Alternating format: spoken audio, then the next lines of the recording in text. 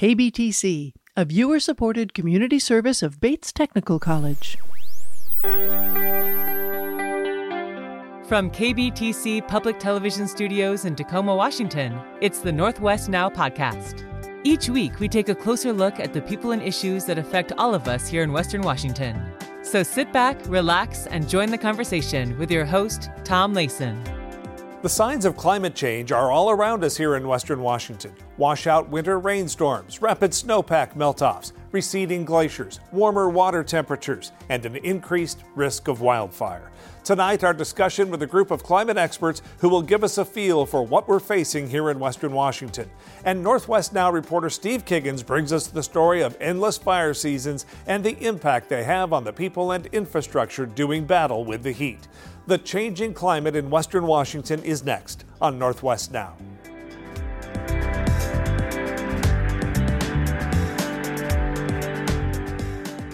Water restrictions, worries about fire danger, a die-off of native trees, shrinking glaciers, and stressed-out cold water crustacean and fish species in both the freshwater and the sound are just some of the observable consequences of climate change here in Western Washington. You might recall the heat dome that settled in during the summer of 2021, taking scores of lives. That event prompted two teams from the University of Washington to take a hard look at what's coming and how we can all prepare. As Northwest Now Steve Kiggins tells us from the sourdough fire near New Halem in the North Cascades, one of the biggest impacts of climate change here in Western Washington is the ongoing stress high temperatures put on human beings and infrastructure like Seattle City Lights dam and transmission facilities. They negotiate challenging terrain and gusts and winds that push this fire up and down these canyons, growing to hundreds of acres in size. That's why there's nearly 350 firefighters fighting the sourdough fire, all while temperatures outside continue rising. This is as far as one can get into the North Cascades. Since the end of July, WashDOT closed the northern route to all traffic so firefighters can work without distraction. Fire seasons didn't used to be this long. When I was in California 40 years ago, we had a summer season. Public Information Officer Pete Irving earned his stripes digging fire lines, hiking the backcountry. He's been fighting wildland fires for decades. He says firefighters' number one defense to danger is their physical fitness. Marching with heavy, tool-laden packs, plus staying hydrated and looking out for each other keeps crews safe, he says. But stronger heat waves may present new challenges to old jobs. Fire seasons are getting longer and more extreme, and it means the firefighters are under more stress, and we're concerned both about physical and mental health. Lots of smart folks are taking lots of good actions to keep all the firefighters safe and fit. This graph reminds us that we cannot focus only on the weeks or months ahead, but on preparation for decades to come, which may continue to resemble this same trend. Gonzaga's Center for Climate, Society, and the Environment shared its findings this summer after the strong 2021 heat dome slammed the Pacific Northwest. Average daytime highs are getting warmer than we should reasonably expect. Additionally, the University of Washington's June report, titled In the Hot Seat, shared striking heat-related death data, pointing to this spike over the 2021 heat dome, where 18 heat-related deaths were a daily average. In the Hot Seat suggests installing green roofs and shade structures to reduce the impacts of urban heat islands. Plus, shuttling vulnerable populations to cooler areas can offer relief to the heat. The report also pointed to already proven strategies, like scheduling rehydration breaks, shifting outdoor worker hours, and increasing shade with temporary structures leads to immediate positive impacts on public health.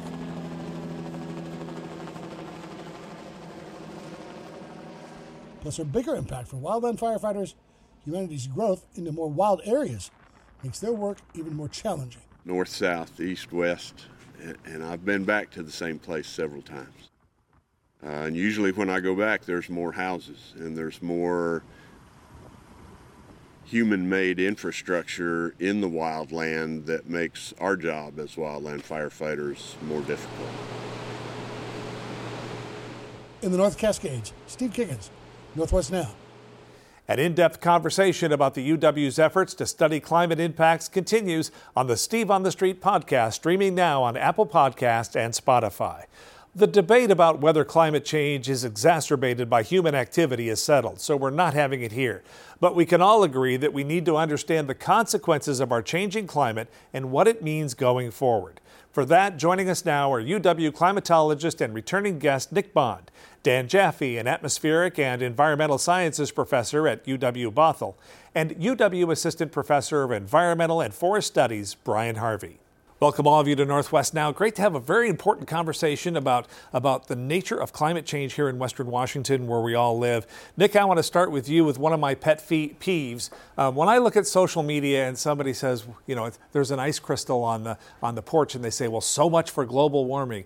They're talking about the weather, and it just makes me cringe. Would you lay out for us a little bit just some of the fundamentals of what the weather is and what we're talking about when we talk about climate change? Yeah, well, certainly the weather is on short time scales, and maybe a trite way to put it, the weather determines what you wear that day, and the climate determines what you have in your closet in terms of a wardrobe.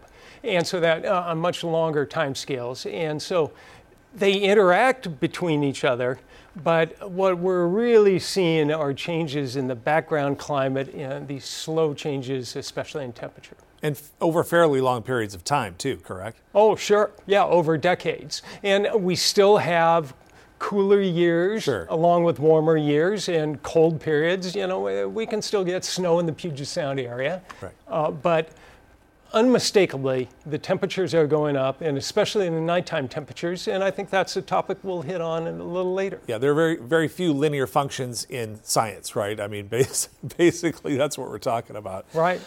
Dan, what is showing up in the data set that you look at in atmospherics? What tells you, no, this isn't a hot day or cold day or strange day for particulates. It's not a weather-driven event. This is, again, a longer-term trend that I'm seeing here. Yeah, well, in the last decade, 2 decades, we have seen an explosion in the amount of forest burned in the western U.S. Before about 2013, it was hard to find the worst air quality day in the last 20 years. It might have been in 2000 or 2005. But starting about 2012, then 2013, then 2015, each year we were breaking the records for the worst air quality day of the year. 2018, big fires in 2018, worst air quality days around the Puget Sound, until 2020 came along. Then we practically doubled the air quality, how bad it was for air quality in the Puget Sound region. And then 2021 came along. It didn't quite break the record, the 2020 record, but it pretty much came very close. So we've just seen this progression of worse and worse days associated with wildfire smoke each summer. And I don't want to take everybody back to math class, but you're looking at the slope of your data. Well, sure, but these are very episodic events. So as you said before, these aren't linear trends, because what we're seeing now is about every other year, on average in the last decade or so, is a really bad wildfire year around the West. And it could be Washington, could be Oregon, could be California, could be all of us. So, here we are in a hot year and an El Nino year, and things are getting warmer. Odds are stacked against us that we're going to have another bad year, So. Yeah. Brian, what data sets do you look at, and what kind of informs your views about whether this is kind of weather related and a short-term deal, or no, this is a long-term trend we got to be concerned about? Yeah, so kind of building off of what Dan just said, we see very similar trends in the wildfire area burned metrics. And so one really interesting way to draw a line and look at the trends is since the early 1980s, when area burned annually within forests across the western U.S. has been tracked, there's kind of a total sea change before and after the year 2000. Since the year 2000, every single year has exceeded 1 million acres burned, and more than half of the years have exceeded 6 million acres burned. And so we're seeing not just a qualitative change, but it like Dan was saying, each year is sort of a surprising new record-breaking year. Yeah.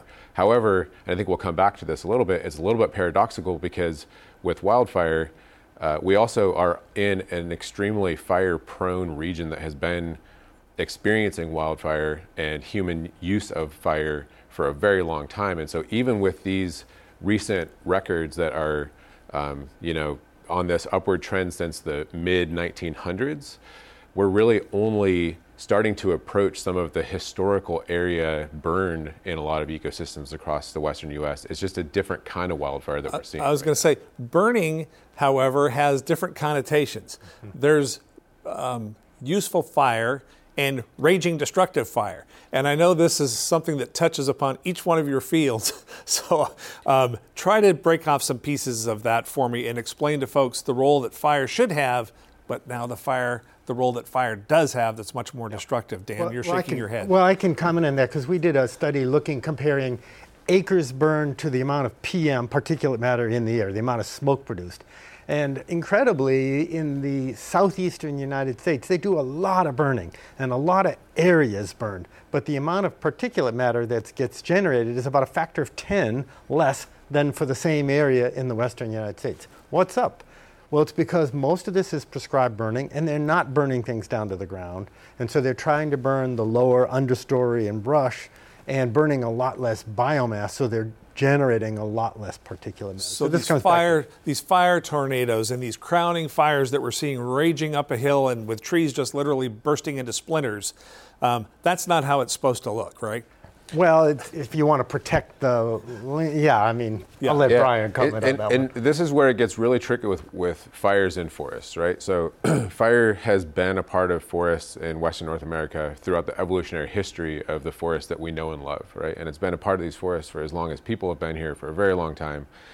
People's relationship with fire has certainly changed, but there's a wide diversity of roles of the way that fire has played in shaping these forests. In many ecosystems, if we think about eastern Washington, for example, lower elevation slopes of the Cascades, historically, fire would have come through every few years to decades.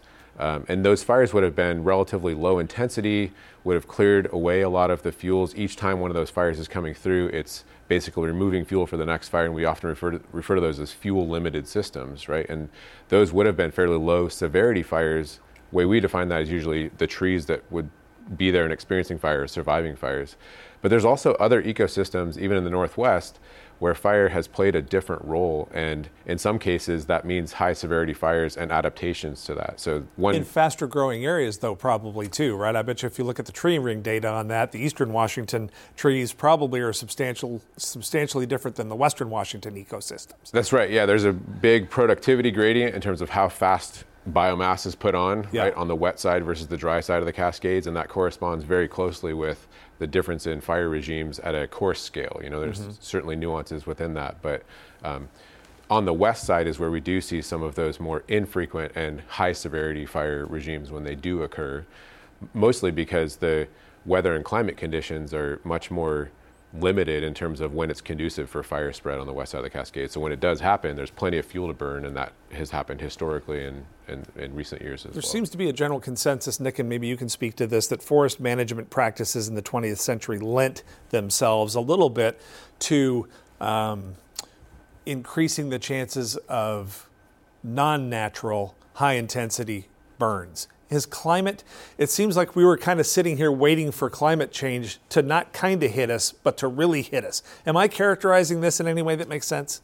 Well, yeah, and what we're seeing from the climate perspective is the last couple of decades, which happens to coincide with this ramp up in acres burned and so forth, is drier summers. Fewer days of rain and also just less rain overall. And so it means when you have a particular weather event, in particular some wind, come along to really fan the flames, that it's happening when in a landscape that is just much more prone to a high intensity fire. And we spent some time on fire, but Nick, I know that that Dan and Brian's specialties involve combustion, but I wanted you to speak a little bit too in terms of glaciation, water levels, washouts in the winter, low flows in the summer. I mean, there's many knock-on effects of this. We're talking about fire because it's, and no pun intended, it's hot. It's a hot topic right now. Right. But there are many things going on. Yeah. Along with this change towards drier summers, which has been both anticipated and is projected with our climate models. We're also expecting wetter winters, and so more water when we don't really need it as much.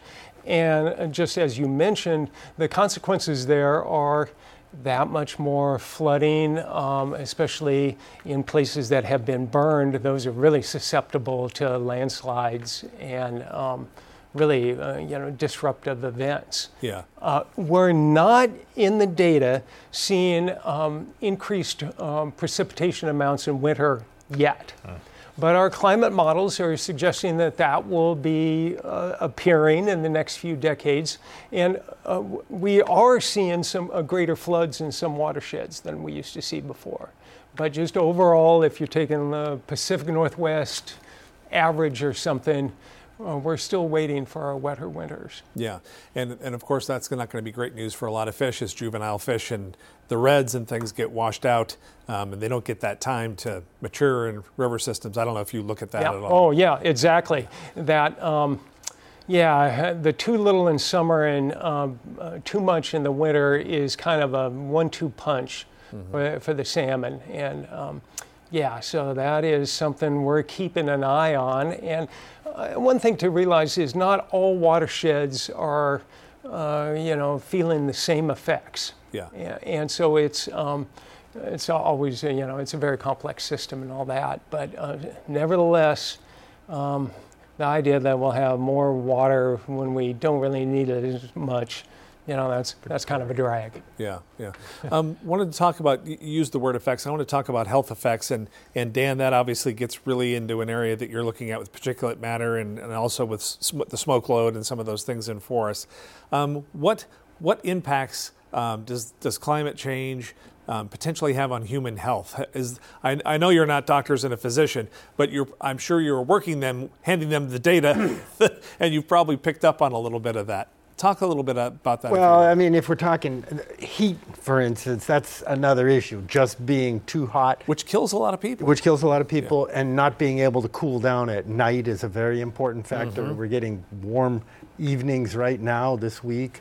But going over to the wildfire smoke, I mean, PM is bad, and there are many different effects from asthma to shortness of breath to heart attacks to any range of cardiovascular problems. The more you breathe, the worse the PM loads, the worse it is. People with pre-existing conditions, if you have COPD or if you have a heart condition, it's going to be worse for you. I mean, basically anything you put in your lungs that isn't oxygen and nitrogen makes it harder for your body to function and get the oxygen through your system that it needs. Now, particulate is not the only pollutant in wildfire smoke. There's hundreds and hundreds of compounds. We're also very interested in ozone, which forms from wildfire smoke. There's a whole raft of what we call hydrocarbons or volatile organic compounds that come out of wildfire smoke. Benzene is in wildfire smoke. So there's a whole bunch of things. Now, if you have to be in an environment where you're going to be outside in smoke, you need to be wearing an N95 or something equivalent. I mean, depending on the levels, of course, and how long you're outside. So if we get smoke in the area and I have to go walk my dog, I might not put an N95 on, but if I'm going to be out for an hour, I absolutely will be wearing an N95. And if you're home, then you need to be thinking about indoor air quality and air filtration in some way or another. I'm a data set of 1, but I used to just not even be fazed by smoke. I would say I'm in a sensitive group now. I definitely feel it. Brian, are health effects anything that you look at in your research at all, or?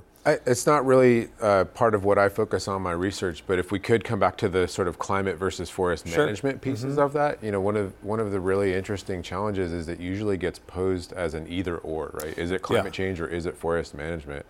And whether we're talking about the effects locally in a forest when a fire burns or the downwind effects of smoke impacts, it really is a both answer to that question. Going back to the part I was talking about earlier, a lot of these forests, especially in drier areas of western U.S., historically were fuel-limited forests because the warm, dry conditions are there almost every summer. Fires would have burned more frequently, and so we call those fuel-limited forests. Those are the areas where fire suppression and fire exclusion of indigenous fire use has really led to a buildup of that fuel, and there's no longer that fuel limitation on them.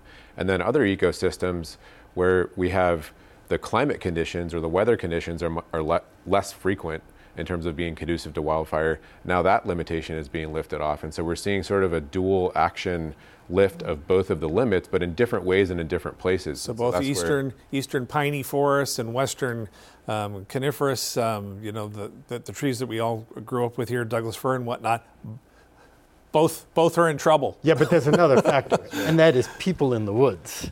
Yeah. And it's surprising the number of fires. I mean, lightning is an important factor, especially in Washington, but for around the West, a surprising number of fires are actually set by human carelessness. Yeah. Or truck dragging a chain, or somebody didn't put their campfire out. So there's another important factor in that. Nick, Dan spoke about health effects, and I also wanted to drill down on a piece of that, which has to do with talking about low-income communities and the effects of access to things like air conditioning and air filtration and property damage. Can you talk a little bit about what is the state of the science right now of looking at climate through that lens? Right.